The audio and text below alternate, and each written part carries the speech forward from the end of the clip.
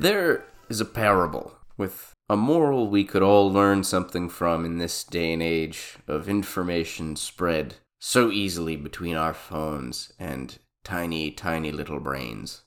Of a group of blind men presented with an elephant. One blind man walks up to the elephant and rubs its leg and says, "Ah, well, this is obviously a tree," feeling the rough, bark-like skin. Another man walks up and feels the elephant's trunk and says, "Well, this is quite clearly a snake. It's all long and sinewy."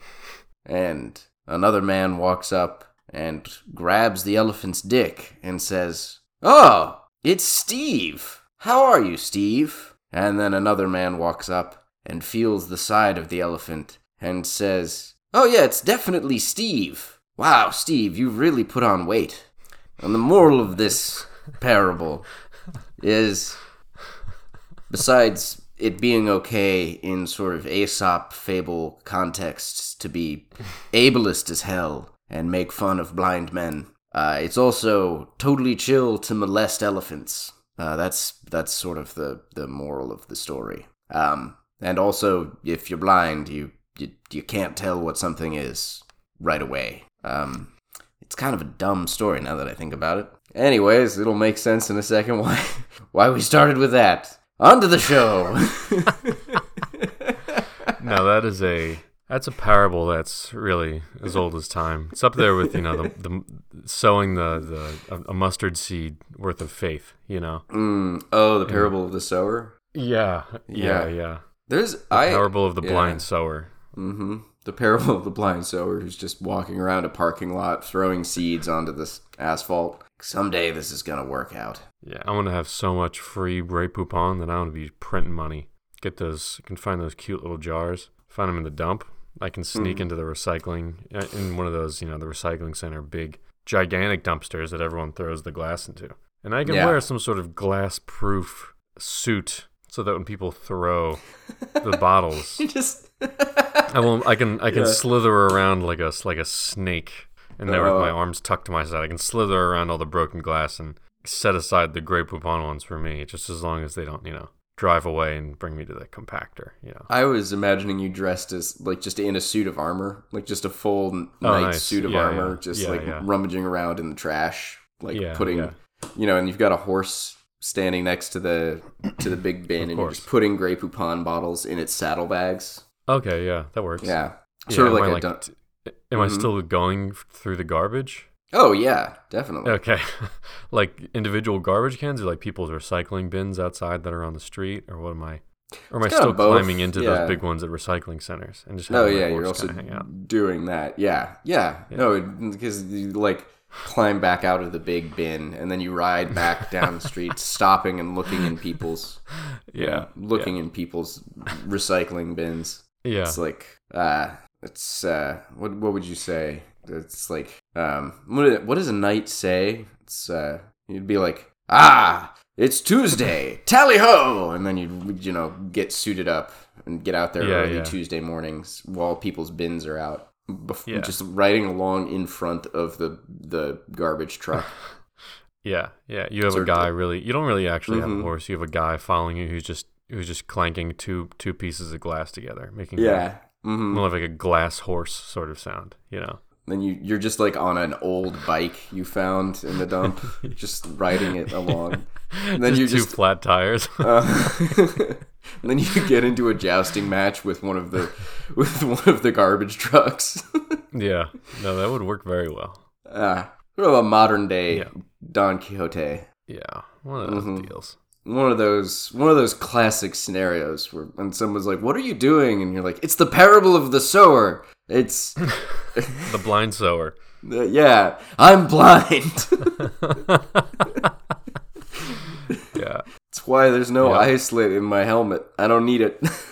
Don't need it. It's tactical. Yeah, wow. Yeah, that's the original tactical kind of guy. I guess was a knight, right? Mm-hmm. Oh, yeah. No, knights they're classic tactics. They're a classic tactical type individual. Tactical type of guy, yeah. It'd be a very funny move is to, get a suit of armor and then just spray paint camo on it. Oh, that's good. Yeah. Yeah. Just showing up. Spray paint camo a sword too. Oh, yeah. All that stuff. Mm-hmm. You're you've got your horse painted camo. Yeah. Mm-hmm. But the shield, it's painted to be a big NYPD badge. Oh, shield. I was thinking it would just be a big Dodge Ram logo. Oh, that'd be good too. Yeah, but it's got to have like no. It's got to have like a big Dodge Ram logo, but it needs like the Donald Trump hair on it, and to have like the Punisher is like the Ram's face, but it's got the big horns. Yeah, and it's got like a Blue Lives Matter crossover, and somehow you got to work in Calvin pissing on I don't know, a meatball that just says Ron on it. Yeah, it's just a meatball. I hate the fact that like there is a constituency of I almost sent this to you right before we started recording. I saw a post on Twitter of somebody who just gotten a delivery of blue and yellow truck nuts. It was like nice. Oh, yeah. Nice. And a portion of the proceeds were going to, or the profits were going to Ukraine, or like 100% of the profits or something. Yeah. Yeah. Wow. 100% of the profit. I don't know. Yeah, it's something like that. But it would just be incredible to. It's incredible to me that now that you've said it, maybe it already exists. But if you sold a Calvin pissing onto a meatball with the word Ron decal, there is a non-zero number of people that would buy that. Yeah, if you knew who to market it to, you could do pre-orders on that. Oh yeah, and sell out. Did I tell you about the time that I saw a car with and it was in 212 point font, huge sticker across it took up the entire top of the back of their windshield, and it was just the letters and number OMW, the number 2 FYB. Nice. And that's good. Yeah, do you know what that stands for? Yes. Yeah. And I was just like, wow, that's why would you do that to your car? Because they probably were. Well, that's, they scrape it off every time they're going somewhere else. Yeah. You wouldn't believe the amount of money I spend on fucking detailing on this car. Oh my God, yeah. Listen, this is really more of a point of personal pride than anything. But God, it's taken a lot out of my blind tasting budget. Yeah. Yeah. So without further ado, folks, here we go. So, I have been wanting to do this sort of tasting for a while. Not this exact one, but some sort of big tasting for when you came out, Yeah. And I had an idea because the DRC dinner last year, right? Obviously insane, and the whole point of that was look at these crazy wines. Let's do these wines. Let's do the wines that people normally have that are probably fake versions of those wines, and abuse them by doing some dumb fucking look whose dick is bigger than whose type of contest. And let's actually have good food with them, food that's meant to go with these things. So this time around we did and we still did. It's obviously the food and wine were still very good. From the whole Amarone and Zin one. But this was all right, there's a bunch of things that I've been my theory was that basically old Burgundy, Grand Cru Burgundy and stuff, it's not sure, it's all about terroir, but the reason that people who are oh, I'm a Somm, right, and I like Pinot Noir, I like Nebbiolo, and I like a very small handful smattering of these other things. My theory is that there is some basis in that, right? And as they get old, they sort of asymptotically get close to this thing that very old, very good wine can sort of become, where Zins lighten a bit, some Pinots gain weight, some get lighter, all these sorts of wines transform, but they all turn, all of the best examples of all these different wines turn into this sort of ethereal umami meshed with fresh fruit in sort of a perfumed kind of exotic sort of way. And that's obviously a very broad and vague categorization, but as these wines get older, and when I say these, I mean the wines that we'll sort of discuss and the ones I had in mind, they approach sort of a similar style that is just what those people actually are looking for, and what is sort of I guess the epitome of fine wine in a way. Yeah. Mm-hmm. Yeah, and so Pinot can do it, Grenache can do it, Nebbiolo can do it, Syrah can do it. Syrah can do it. All sorts of grapes can do it. Cab Franc. Cab Franc can do it. Yeah, and it just comes down to terroir in terms of like this grape, does best, not should be here, but like does best in this specific place. And when the right thing is grown in the right place with enough time, it can produce something similar to this other thing that is for purpose perfect for this place or whatever. So, there were a few wines that I had in mind that I wanted to do. I wanted to get some sort of old example of old Pinot. I wanted to get old like Loire Cab Franc. I wanted to get old Napa. I wanted to get old Nebbiolo. I wanted to get probably like old Musar. I wanted to get, shit like that. And then a whole bunch of other wines just got added onto it because I was like, hey, you know what else would be really cool if we had this? Hey, you know what else would be really cool if we had this? And fuck it, let's just do them all blind, So that's the general setup / premise for it. Am I missing anything, you think? No, it was, there wasn't, I would say there wasn't a more specific theme than, just wine aging into something, like, I don't know, they were all expressions of stuff that just demonstrated something that you cannot get from wine below a certain age. Would maybe be my contribution to what you're saying, or reframing of re-articulating something you've already articulated quite well. Yeah. I promise I have things to say. Yeah. So I think also there were a couple wines where like one of the people who came was the one who like fucked with me with the Penfolds grain. Yeah. So I was like, all right, I gotta fuck with this guy, because like he's doing it to me, I gotta do it to him. So should I like give people the lineup, or should we sort of tell them in the order in which we had all these things? Well, maybe we should do the lineup, because that could kind of illustrate your point about what the theme of the tasting was, and then we could go back through them all. Because also it was all reds with the exception of one on your end, and then there was one blind. Yeah, and then there was one white blind that he brought. But and then there was one. Yeah, and then there were. And then the other guy brought that old Bordeaux, so that was blind. Mm-hmm. I guess I already gave it away, but didn't give it away yet. No, you didn't. What was the other old one that he brought? Or it wasn't as old, but it was it's also very good. Oh yeah. That was a Napa one. I forgot about that one. Right. I forget the name of the producer, but that'll be a good one to bring up. So had a bunch of oysters. So I was like, let's start out with like champagne or whatever. So there was I think the name is it's Stefan. Yes, Stefan Coquillet as a champagne producer. The wines are very good. Really good. Access to some vintage stuff. Normally doesn't really do vintage like zero dosage Blanc de Noir stuff. So we had it. Very good. It was funny to do the couple days after the Paul Roger, the Winston Churchill. Mm-hmm. Just to contrast the styles, but just like the same like hard, like dense, linear fruit, but also with like a ton of richness. And you're like, oh shit, this is very different, and this also will benefit from a lot of age. Yeah. And gorgeous stuff. Like I was like, fuck, I can't wait to have a bottle of this, but also I don't want to have another bottle of this because I want it to age for a long time.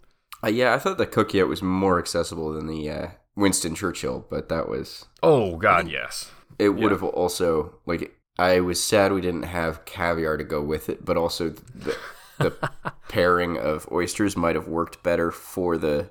Oh, yeah. For, like, the caviar went amazingly well with the Cristal, but I feel like the Winston Churchill would have gone better with oysters, which is a... I think so, yeah.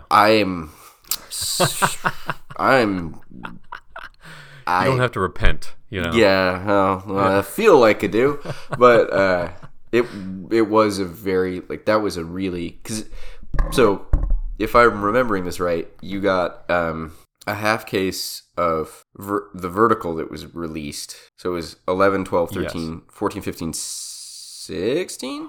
I think 11, 12, 13, 14, 15, I think that's how it went. Oh yeah, and it was only it was those 5 bottles, yeah. It was 5 bottles, yeah. But we opened. I was like, damn, I should have got more. The friend who fucked with you with the Penfolds and he requested to try the 11 with you at some point. I don't think he necessarily thought it was going to be that night, but that's what I'm remembering you saying, is that he was specifically interested in trying the 11 because of how that vintage has been discussed and like treated so far in terms of just champagne generally. Am I getting that right? Yeah. So I think like it wasn't like widely declared, like, you know, it wasn't like widely considered like, oh shit, 2011's a great fucking vintage or whatever, you know. 2012 was, but yeah, 2011 was 2002 and 2012 are so far the like highest esteemed vintages of the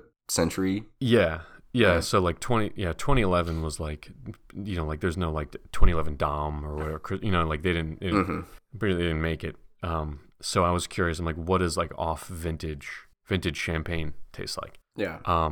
And it makes sense. Like it was pretty austere. The acid was like screeching, and I was like, oh fuck, this is what I want. So it comes down to like, oh, is it just like, if we're going to make a vintage wine, like, is it more like sales driven? I wonder. I'd be curious to talk to a champagne producer about that.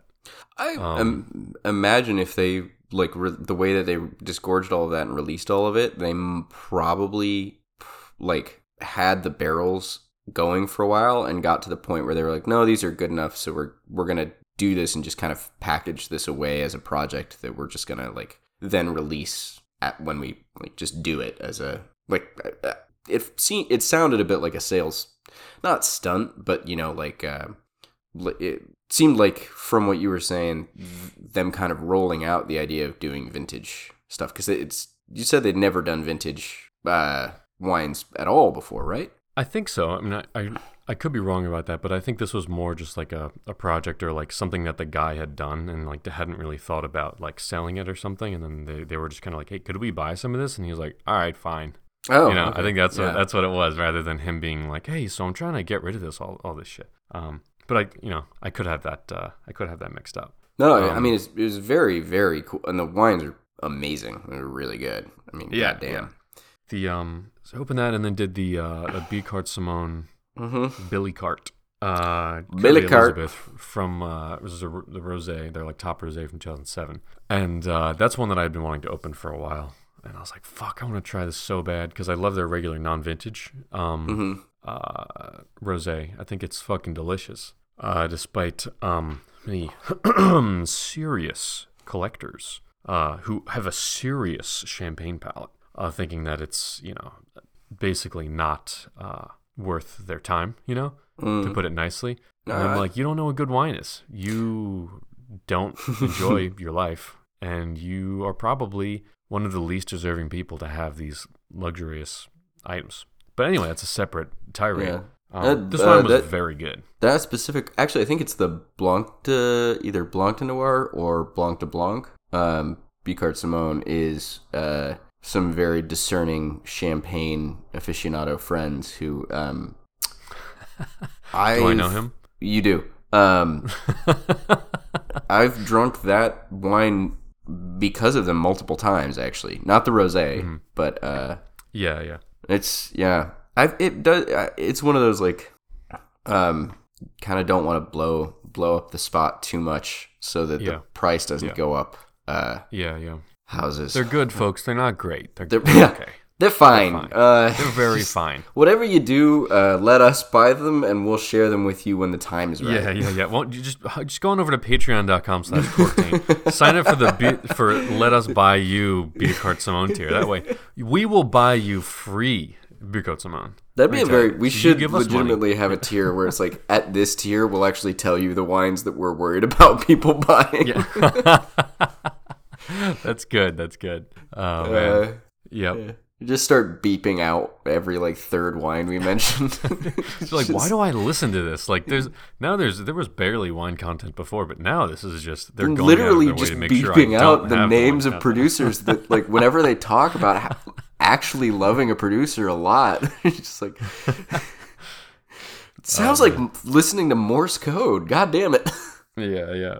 No, but the wine was really fucking good, and we decanted it, and even then, like, we were like, oh, this thing needs like 10 more years. Not 10 more years, but like you can have it, but it needs a decant. But it's just like it needs time, and like it's really fucking delicious. But you can tell like all the aromatics and everything is not like it's not totally unfurled, and you're not seeing all of what it is. You're not seeing the whole story. You're not seeing the whole story, but dollar for dollar, folks, it's not worth it. It is a loser. It's a Q with a QPR, just fiasco. You might as well go buy a Screaming Eagle, you know? And then put that in a soda stream so you have sparkling Screaming Eagle. Sparkling Screaming, yeah. It's like gurgling eagle, you know? Gargling eagle. Yeah.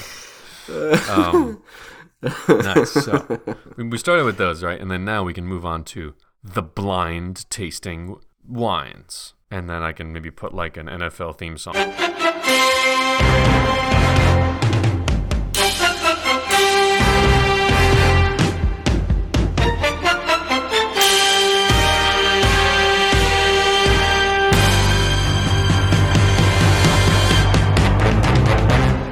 Bam, bam, bam, bam, dun, dun, dun, dun. One of those, you know. Dun, dun, dun, dun, dun, dun, dun. Yes, so. Folks, these wines had labels so ugly, we had to put a bag over them. Oh, people are saying that they loved the Tucker Carlson intro last time on the Patreon. Oh, yeah. People are saying that it was very good. Folks, people are saying that it was a really good idea. Yeah. Folks, sign up at patreon.com/corktaint to get to hear all that episode about. Oh, God. If you missed it, Napa Cab, spectacular. Spectacular. Folks, look, people are saying, not everybody, but people who know, the people who know, Napa's winning, folks. They've been winning, they're going to keep winning. You're losing because you're not buying the wines. The wine's too expensive. Yep. You can't afford them. Yep. That's your problem. Yep. That's not Napa's problem. Yep. Napa doesn't have any problems. Fires? What fires? Global climate change? What global climate change? Mm-hmm. Just immediately backed myself into a corner there. You know, it's all right. Yeah. So we got some wines to get to. We do, yes. So as we were putting these wines in the bag, we double decanted them, put all the wines in the bags, and we were kind of laughing to ourselves, like, "Damn, this is fucked up. Like, this is really a fucked up thing to have all of these wines at the same time and doing them blind. It's pretty fucked up. So, fortunately, only one of the wines out of the 20 were corked. Unfortunately, there was a bottle of 1983, I think, La Chapelle Hermitage. So, bummer on that one. And it was extremely fucking corked. And we learned an amazing story about that vineyard as well. Oh, yes. Yeah. We will get back to that. Yes. So I guess I will tell people, yes, the first bottle that we did blind was none other than 1997 Chateau Grillet. Now, I think that's a very unfair blind. I've never had it. I had never had the wine up until then. But trying to read about it online is everybody was like, yeah, no, this, like, I don't even know what to say about this wine. Like, I don't know how to describe it. Like, it's, like, high acid, especially for, like, what it is. It's very high acid. It's nothing like any other Viognier. And for everybody that doesn't know Chateau Grillet, there's probably a good reason for it, because you, like, never fucking see it. It's a monopole, and it's I think it's the smallest AOC.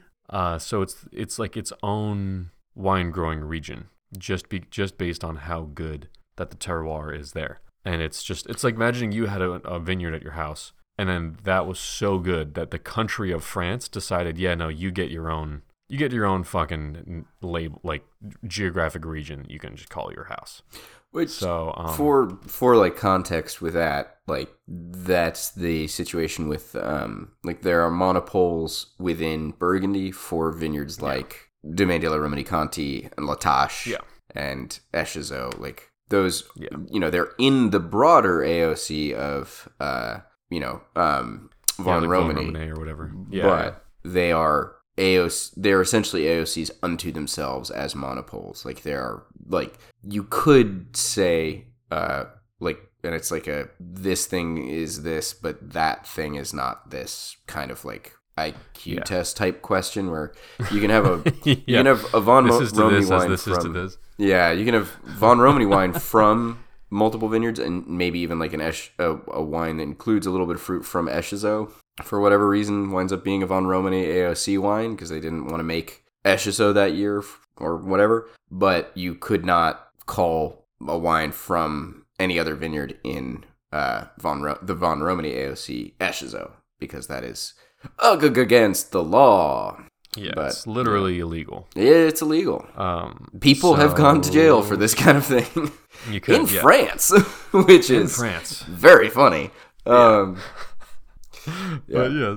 But the part that makes this whole thing that we're talking about even more crazy is it's fucking Viognier. So God fucking damn it. Yeah. It's Viognier and it's like insanely expensive. It's so expensive. And so when I saw it at auction for a price that was not excruciatingly eye-wateringly expensive, I was like, hey, I'm gonna try to get this. And there's a 99.999999% chance I won't get this thing, and that's fine because like this is one of those wines like Screaming Eagle where I'm like, hey, if I don't ever get to try this thing, like that's fine. But also like I want to try this wine much more than Screaming Eagle because like Screaming Eagles, it's like okay, imagine a very good Napa Cab, sure, like that I can visualize that, right? But if somebody tells the you best possible version, you know, so yeah. Oh yeah, so it does not work with if somebody's like, imagine the best possible Viognier, and you're like, what? Why? The one I don't have to drink. Like, is that the one? Is that it? Imagine the best Condrieu you can even think of. It's like, I don't want to do that. Why? Because spoiler alert, we're dicks about Viognier. Yeah, I mean, just like Screaming Eagle's a dick about letting people buy their wines.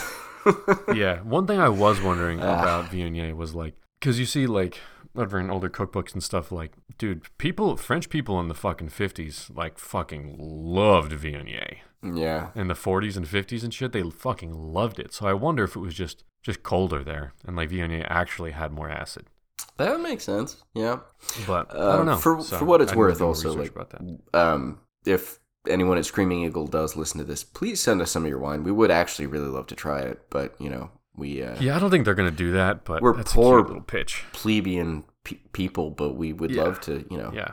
Also, your name's hilarious because have you ever heard like a bald eagle's actual call? Like literally like a seagual. Yeah, movies like literally use the sound a red-tailed hawk makes instead of like because it sounds cool and a bald eagle doesn't. So, anyways, that's you know, dude, hawks are fucking sick, dude. Anyway, but yeah, I'm gonna just keep ragging on Screaming Eagle, but then you know, switching right back to like, but please send us wine. We'd really love to try them. You know, you're cool. Yeah, and So I was like, please be our friend. Please answer our texts. So I was like, this is a very unfair blind, but like it's an unfair blind if you think the point of blind tasting is to get the wine right, which I think is like, as we've discussed previously, that's not the point of it. But even though you did that exact thing that night, but that's not the point. The point is that that's not what I'm talking about. That's something different, and I'll tell you why that's different. No, but so I asked them, all right, so what do you think this is? And they were like, I don't really know. And kind of went back and forth, blah, blah. I think one said Alsatian. One said like Northern Italian. What did you say, Northern Italian? Yeah, I think that those were two things that were thrown out. I don't remember if I tried to lead the witness by suggesting Friulano, but I could see that as a thing somebody guessed it was. Mm-hmm. Yeah. And then I think the Jura got mentioned at some point. Oh yes, yeah. So all very good guesses. And when I was like, all right, do the reveal. Pretty much everybody was just like, what? Yeah. What? Like, what the fuck? Like, just confused. Like, why do you, like, how did you get this? Why do you have this? Like, where'd you find this? Like, what? Also, like, why are you giving it to this in this context? Like, this is what this wine tastes like? Dude, it was a lot of question marks for everybody. Yeah. It was the same sort of response you get from telling people that prior to Mad Max Fury Road, the last thing George Miller directed was Happy Feet 2. That was sort of the vibe. That's so fucking good. That's so good. Yeah, no, that's perfect. No, that is perfect. Like, what? Wow. Like you mean the penguin one, right? Like that's The one where that's the happy feet? Yeah. Like no, it's a foot fetish, violent yeah. BDSM pornography. You're like, oh, that makes more sense. Yeah, it's the movie that inspired makes way more Tarantino's sense. entire career. Yeah. Yeah. No, so no, but it was super cool. So a little side note about this before we get to the next wine was I had that wine open for I think a week after that, and every day I would take a little taste, and every day like it didn't budge until the last day I had it open. A week later, right? There was like, maybe like 2 tablespoons of the wine left in the bottle, and finally, boom, acid, so bright. Acid was like sharp, and it wasn't like, oh, this is kind of acetic, it's been open for like, no, like it was beautiful. I was like, so, really? Wait. Oh, so this just needs a week worth of air is what this needs. This just needs a week open in the refrigerator, or like what, like 30 years? I mean, it was almost at 30 years, yeah. Yeah, so like it's just crazy. Yeah, like, that's nuts. I was like, this fucking, who knows, maybe that was like the single most pristine bottle of that exists or something, Like maybe there's, like who knows, but like I was like, I don't want to just like drink this and be like, this wine's weird. I want to get to the fucking bottom of this shit. Yeah, but, I mean, that's one of those like that also feels like one of those wines that it's exclusively being bought by, and this is a nebulous concept I have of a population that may or may not actually exist, but people who don't just have the money to buy whatever wine they want, but also do genuinely know what the fuck they're doing and are very like thoughtful about all it. Because I can't really imagine people are just buying, like maybe there are a few people who are buying Grillet just because they're like, oh wait, this is like really sought after and special and weird. Okay. Yeah. I feel like it must be getting bought by, because there also can't be very much of it at all. So I would imagine most of it's hardly any of it, yeah.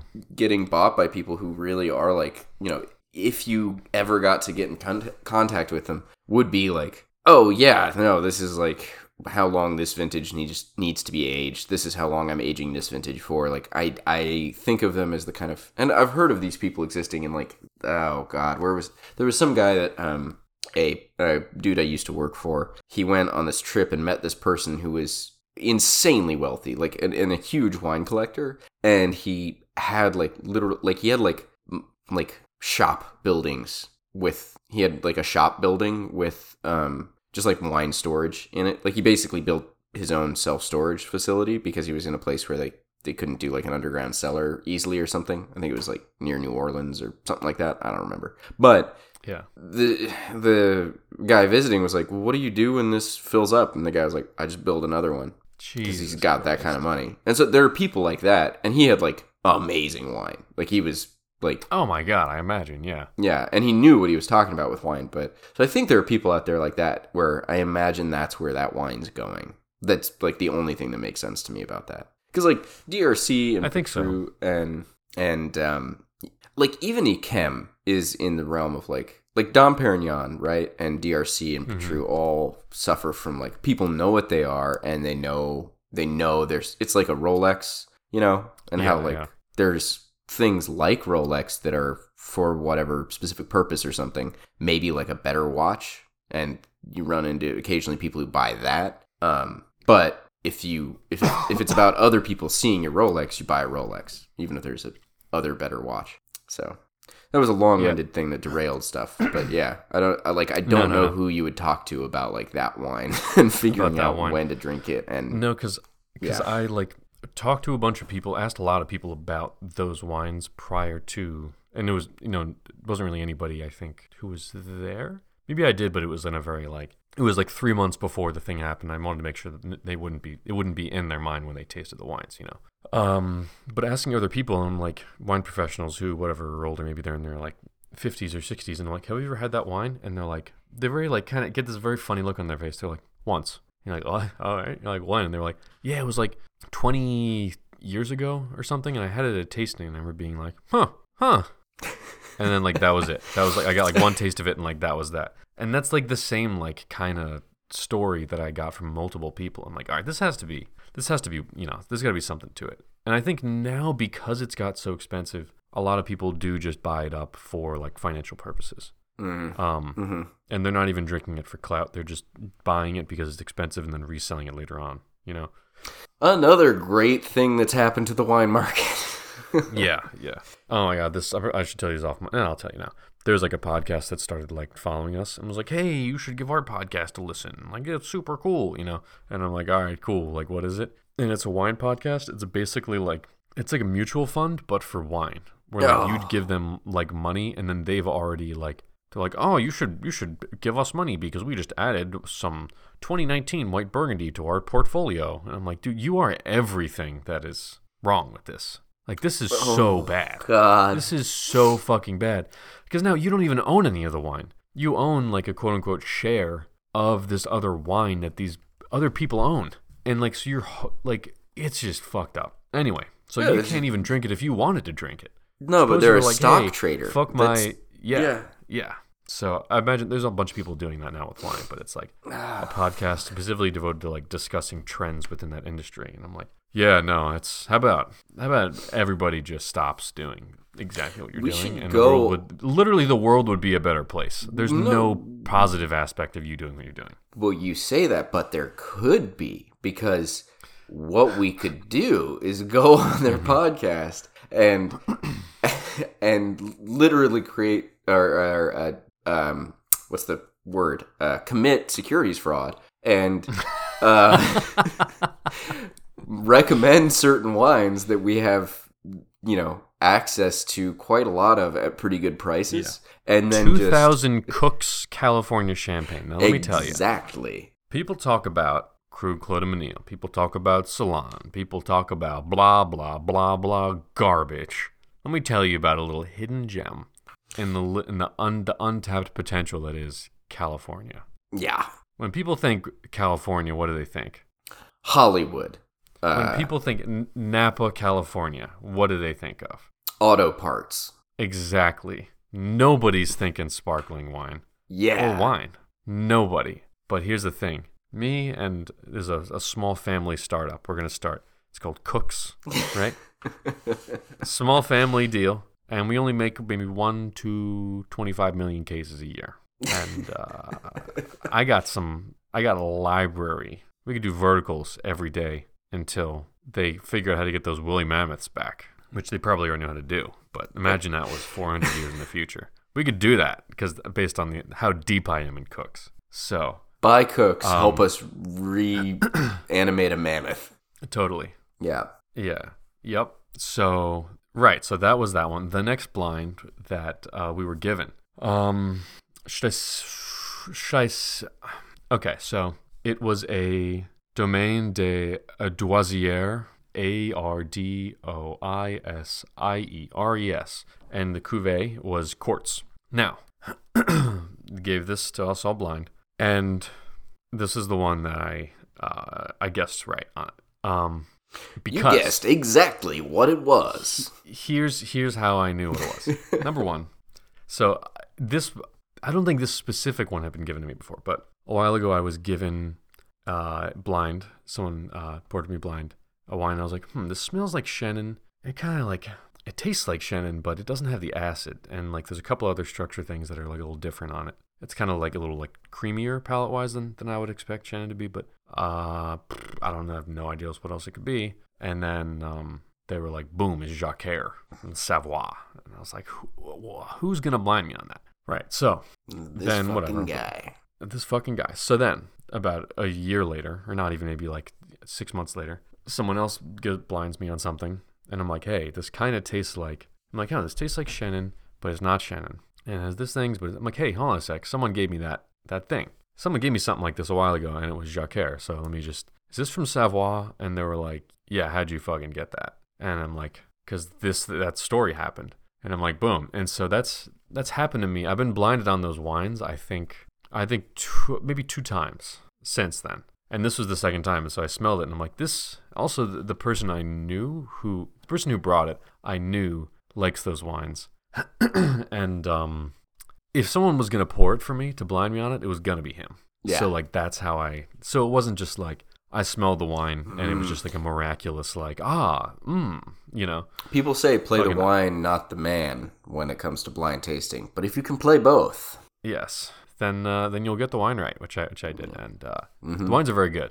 I don't think everybody liked it as much, but it's kind of it's not like a weird, like fucked up, like natural thing. Like it's not weird in that way. It's just like it's like a grape you haven't had before, and like you'll have it and you'll be like, is this Shannon? You're like, no, it's not Shannon. Is it this thing? No, it's like not that thing, you know? And so it's got almost like the structure of Shannon with the more muted flavors of Viognier, if that makes sense. But then the acid, or it's got the acid of Viognier and the structure of Shannon, maybe is the way to put that. And then like the if I'm remembering right, the like flavors of like something between Pinot Blanc and Sylvaner. Yeah, it's pretty. Yeah. I'd say it has a little more acid than Viognier. But no, it had more acid than Viognier, definitely.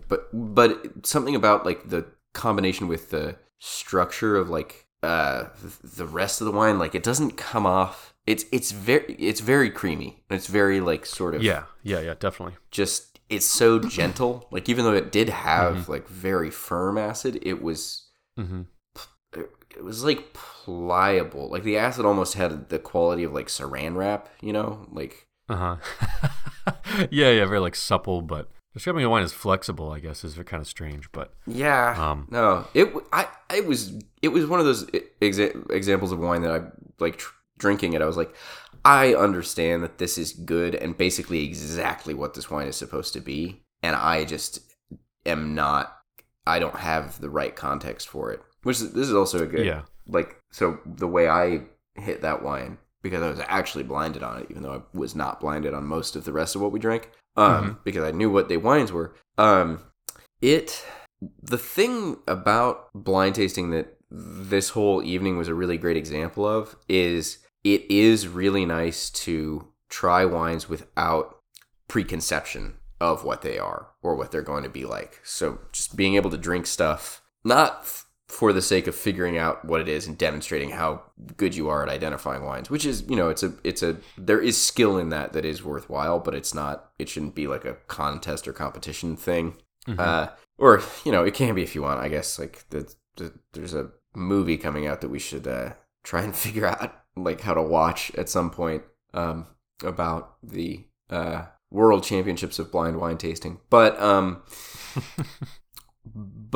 the ability to try a wine, or the opportunity to try a wine, I guess, and just be like, well, what is this wine actually? Like, not what do I think it's supposed to be? Like, what do I know about this producer that makes me like excited to drink this, or just like just approaching it open-minded, essentially, and just trying to be receptive is one of the things about blind tasting that can be really, really good. And then it can help you key in on how you actually describe wines and think about wines, so that you then, like, successively having a wine that you hadn't necessarily ever bought yourself, but have been blinded on multiple times, is like, you know, you really know how to hone in on that, because it's something that you're like, oh no, this is like, you know, sort of state-dependent memory, but also like, I've always kind of been presented this wine in a context where I describe it in terms of what the wine actually is, not what I like know about where it comes from geographically, vaguely, or whatever, or what I think that grape's supposed to taste like versus what it actually tastes like all of that stuff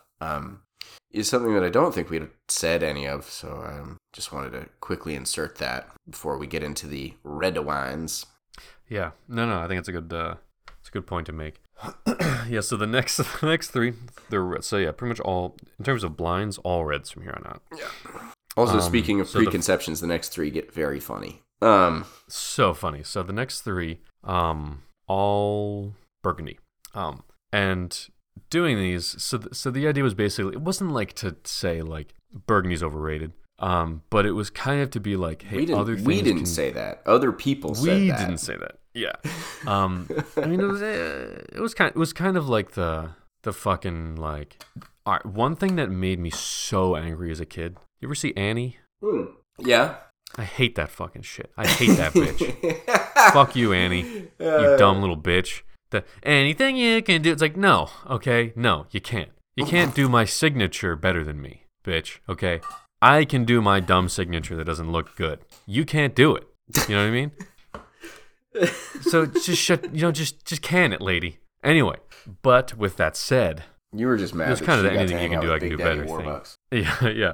Pretty much, the theme of this tasting was like, hey, Burgundy, anything fucking that you can do somewhere else can fucking do better. You know what I mean? Like, we could have another tasting all about that, baby.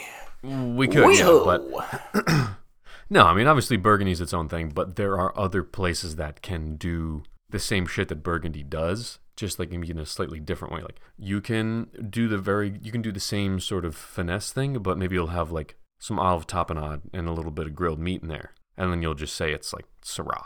You know what I mean? Yeah. Like it'll be a little different. It could still have all of the sous-bois and the mushrooms and the blah blah blah blah blah and all that shit, but it'll just have like, maybe it won't have the mushrooms, maybe it won't have this other thing, and it'll have this other thing plugged into it, but it'll be in the same like sort of like ethos of wine, of where it is, you know. That's something that I think I feel like when people really get acclimated to it, I suppose, or deep into it, I feel like people eventually move from feeling like Burgundy does that the best, because there is a just sort of general background sense of that, to feeling like, we've sort of talked about this, and we'll get into it with one of the wines in a second, but one of the things that makes Nebbiolo so goddamn cool is that it has all of the like kind of ferocity and power that bigger red wines have, but it sort of tempers that down into an expression that is more reliably, I would say with age,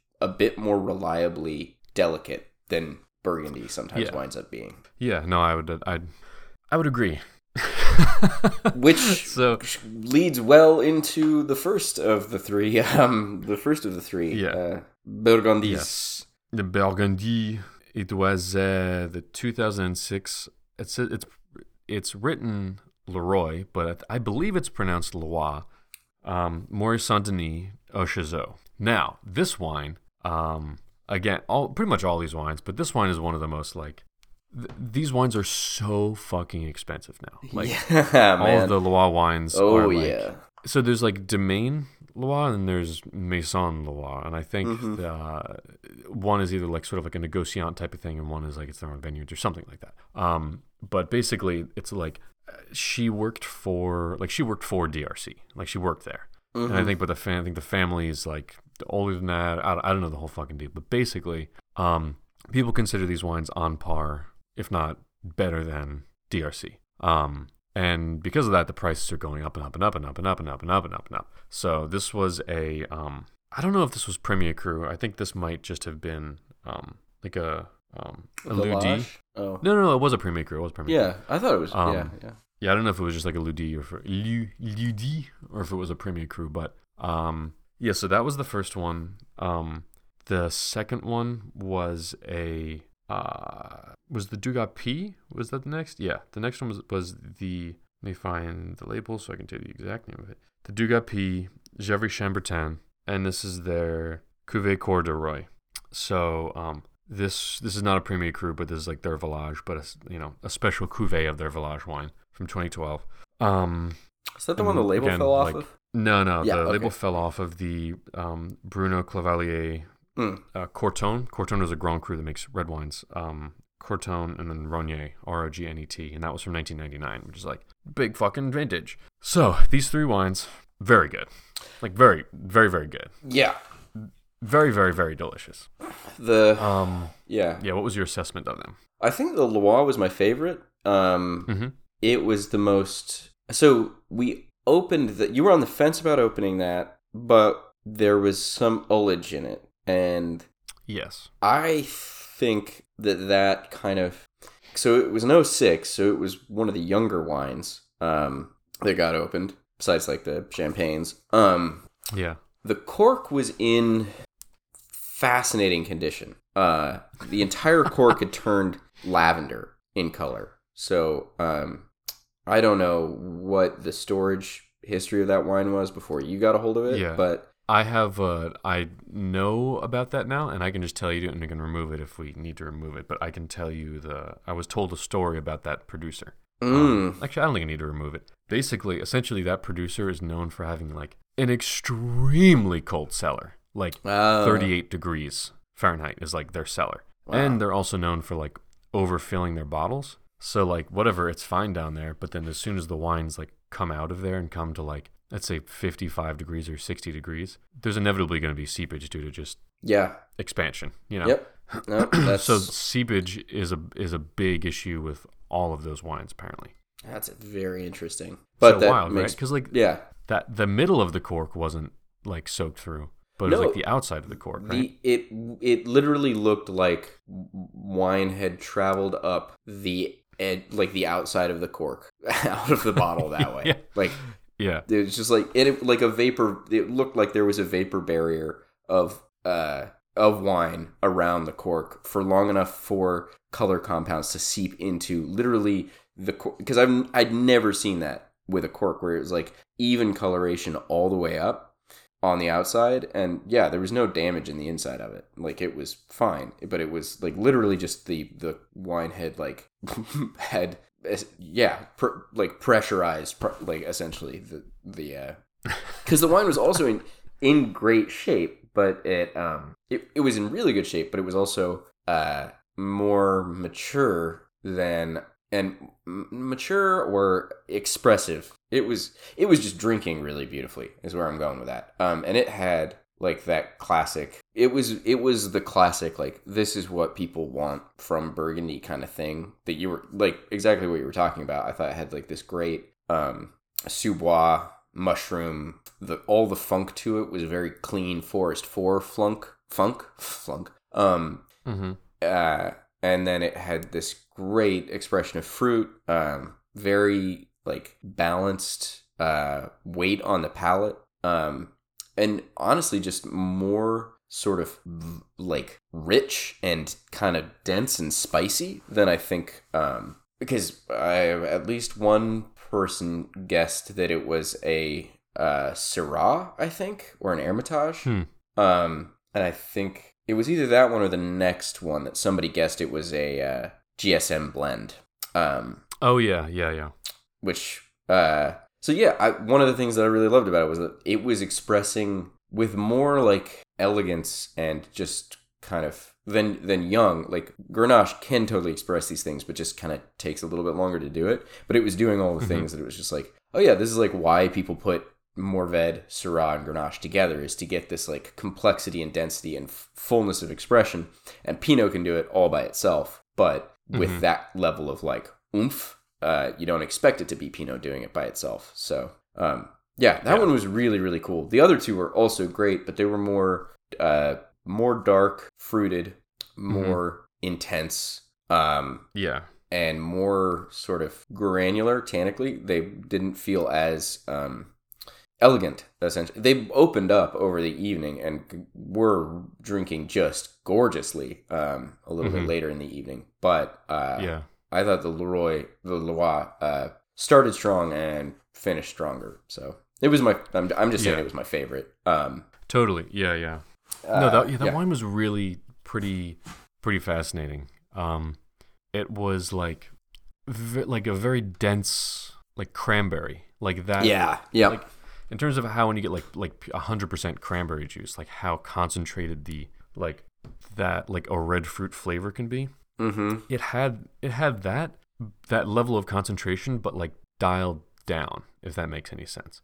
So very delicately conveying a very concentrated, like intense perfume. Like it doesn't really make any sense now that I'm hearing myself saying this. That's exactly like where it was like that, but in perfect focus and dialed into sort of a level of transparency. Like instead of being at 100% opacity in the way that like cranberry juice very much is, it like was dialed back so that you could get this whole other flavor profile come through with all of that like forest floor stuff and all of these other elements where there was just this kind of cohering, like there was this overall coherence provided by that cranberry quality that that I think like kind of all my favorite Pinot Noirs tend to have like some version of that, if either with like in the red fruit territory,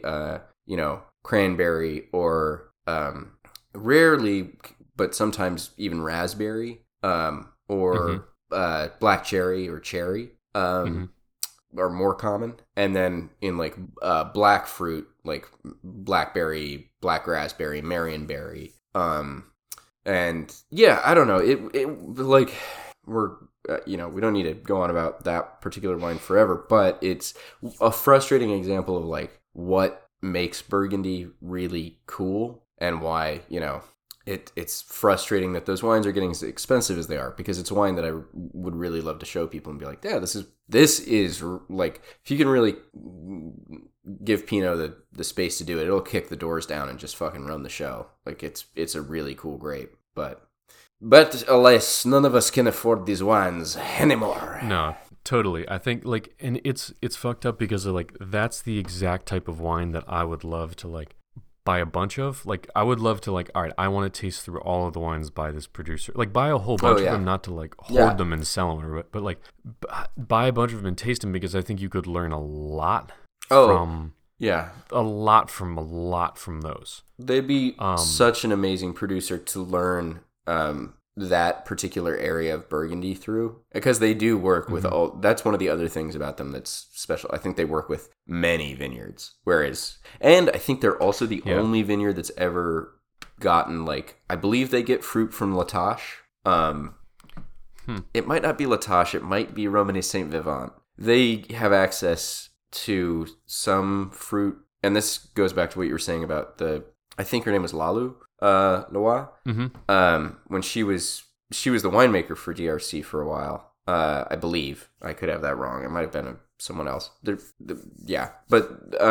there are bottles of DRC with the name Loire on them because the winemaker's name is on the front label. And I believe that's the same family. I've gotten part of that wrong before and had to be corrected. But anyways, they do, I believe, have access to one of the vineyards that DRC pulls from, and they basically are the only other producer that gets access to that vineyard. And I think it might be Saint Vivant. It might be a different one.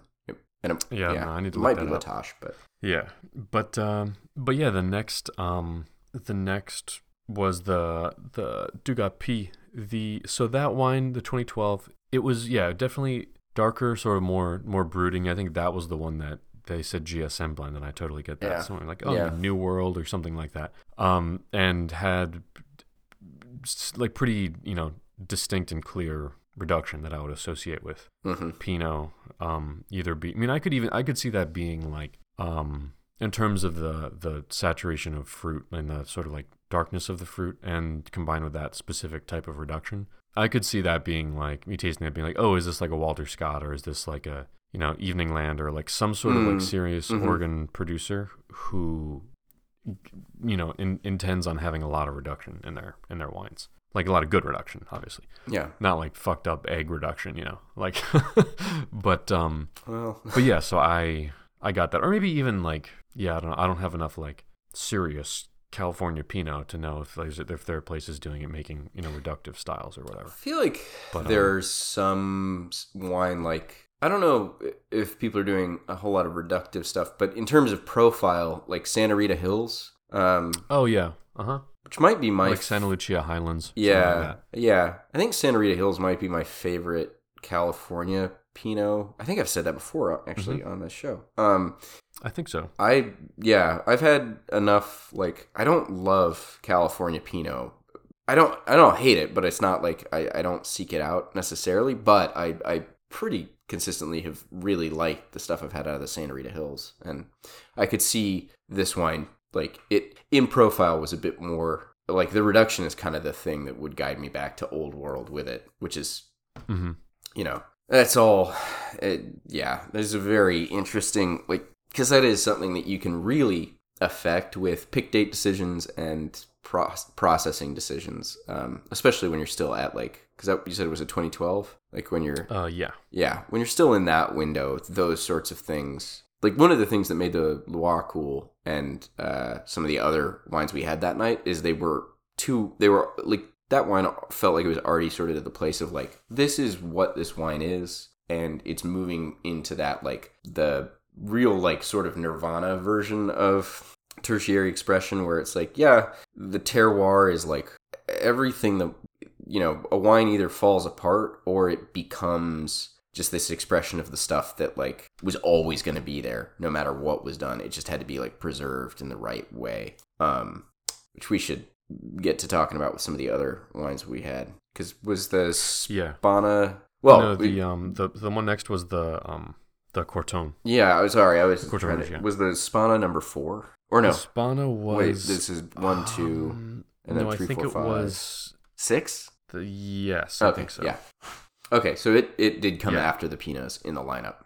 Yeah. I was going to say we can finish doing the Pinots, and then we can say this is the end of the regular episode. Ooh, and then the rest can be Patreon. Sounds good. You're getting fucking Leroy and Grillet, and they're getting enough for free. You know what I mean? Like, get the fuck out of here. And the shit that we get into next. Well, and actually, the Spana makes, well, because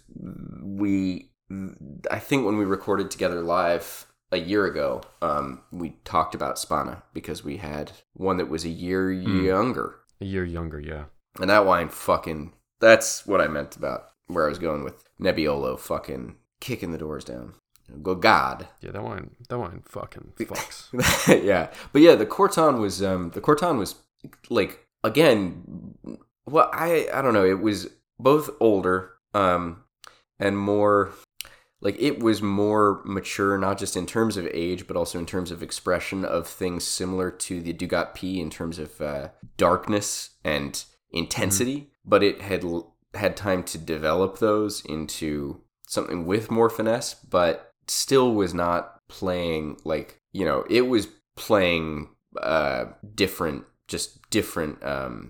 chords than the Leroy. Like, it was not trying to be in the same register of expression. It was my take. Yeah. That was one of those wines where I was like, does this need more age? Is this like, I would love to try another bottle of that Corton, maybe 2 years. Yeah, I could also see decanting it like overnight helping potentially. Yeah, because I don't know. I think give it a couple years, and by the way, the food we had with all this, I guess we can talk about. There's a lot to talk about on this. Can we do 3 episodes? Yeah, I think I don't know, because we can talk about it in a second. Let's wrap up the wrap this one up and hit pause and stuff, because I want to save them separately so that, you know. Oh yeah, good idea. But yeah, the 3 Burgundies, believe it or not, blind, I believe people were just kind of like, I don't know, it's okay, it's all right, I don't know. And then when they were revealed, it was kind of like, what? Yeah, what? You know, like, what? You know, it was one after the other, because it was like, no, actually, smell it again. No, this is actually really good. No, they didn't say that. Fortunately, they were all honest, and they were like, wow, it was said a couple times, oh man, maybe these just need more air. And it's like, they were double decanted like 2 hours ago. Like, maybe they do, and we can have them with food over the course of, you know, the evening, but I think this is kind of what you're getting at these, you know. Yeah. I'm not impressed, and that's fine. That's the thing as well that, like, I was trying to, like, cut the line of, is, like, they were all great. They weren't like, I think I should have to spend $200 to buy this kind of wines. Yes. And in every case, I can think of wines that I know are less than $100 that are comparable examples of Pinot Noir. Like, yeah, that is the other thing, is like, I think they were all good. I think that they were, especially in the case of the Leroy, it's like, yeah, I've said lots of complimentary things about that wine. I am sure I would just laugh to know the price of that, like, at, like, just a, you know, if you found it at a store, not an auction or something, but, like, if somebody was just selling it, they'd be like, yeah, this is, like, I don't even know. It'd probably be, I can tell you. Oh, yeah? Oh, yeah. There's a place in Rhode Island that has a bottle. And they're the only place in the... So the wines... Oh, yeah. So, okay. So for the 2006 Domaine Loire Chateau, I don't know if it was Domaine or Maison. I can't remember. But do you want to take a guess? $1,150. It's a steal. Oh. $999.97. It's a steal. So, yes, for $1,000. Yes, for $1,000. Oh, God. It's in California, sorry. Yeah. Well, believe it or not, on this website, it says $99.97 or 4 interest-free payments of $249.99. Oh, that's not bad. Even like... Something telling me, if you're buying this wine, you're not, making multiple payments. No. If that wine was... Nah, even if it was just $249, like, I still have, like... I would buy that wine in the context of, like... If it were $249, right? Mm-hmm. Hypothetically, if it were a quarter the price, I would buy a bottle to show to someone who invited me over because they were like, oh, I got a hold of like DRC, but I can't think of any other wines to open with it. Like, if I was invited by someone to drink those kind of wines, I would, consider it. But like it, saying like if I was correct and remembering rightly that like they're the only other people to work with certain fruit that DRC has, I'd try to find that. But no, I like bottles of wine shouldn't be $1,000. Fuck me. That their bottling according to the like wine searchers averages and stuff, their bottling of Romanée Saint Vivant is more than twice as expensive as DRC's. Wow. Yeah. So, folks, if you want to hear us talk about the bottling of DRC... No. Should I run through the list of wines that if they want to hear about, they should go to patreon.com/corktaint and sign up? Do it, baby. Yep. All right. 1989 Trevion, 1998 Moussard, 1954 Valana Spana, 1983 Olga Chinon, 1978 Cheval Blanc. 1970 Inglenook, 2004 Doisy-Dane L'Extravagant, 2015 Sudero, a Birkeland Wolf Trockenberry Auslese from the 70s, that's about it. Sorry, folks, that's it. So that's all. If you want to hear about those, go to patreon.com/corktaint and give us like $2 a month, and then you can hear about it and tell your friends and shit. If you give us $2 a month, then with just 500 of you sign up, then we could afford one bottle of the... Then we could. Yeah, that's very true. Yeah. No, that's a great point. Yep. Math, it'll make you sad. All right. Folks, thank you for listening. Thank you very much. We love you dearly. Have a good time. Jesus Christ, dude.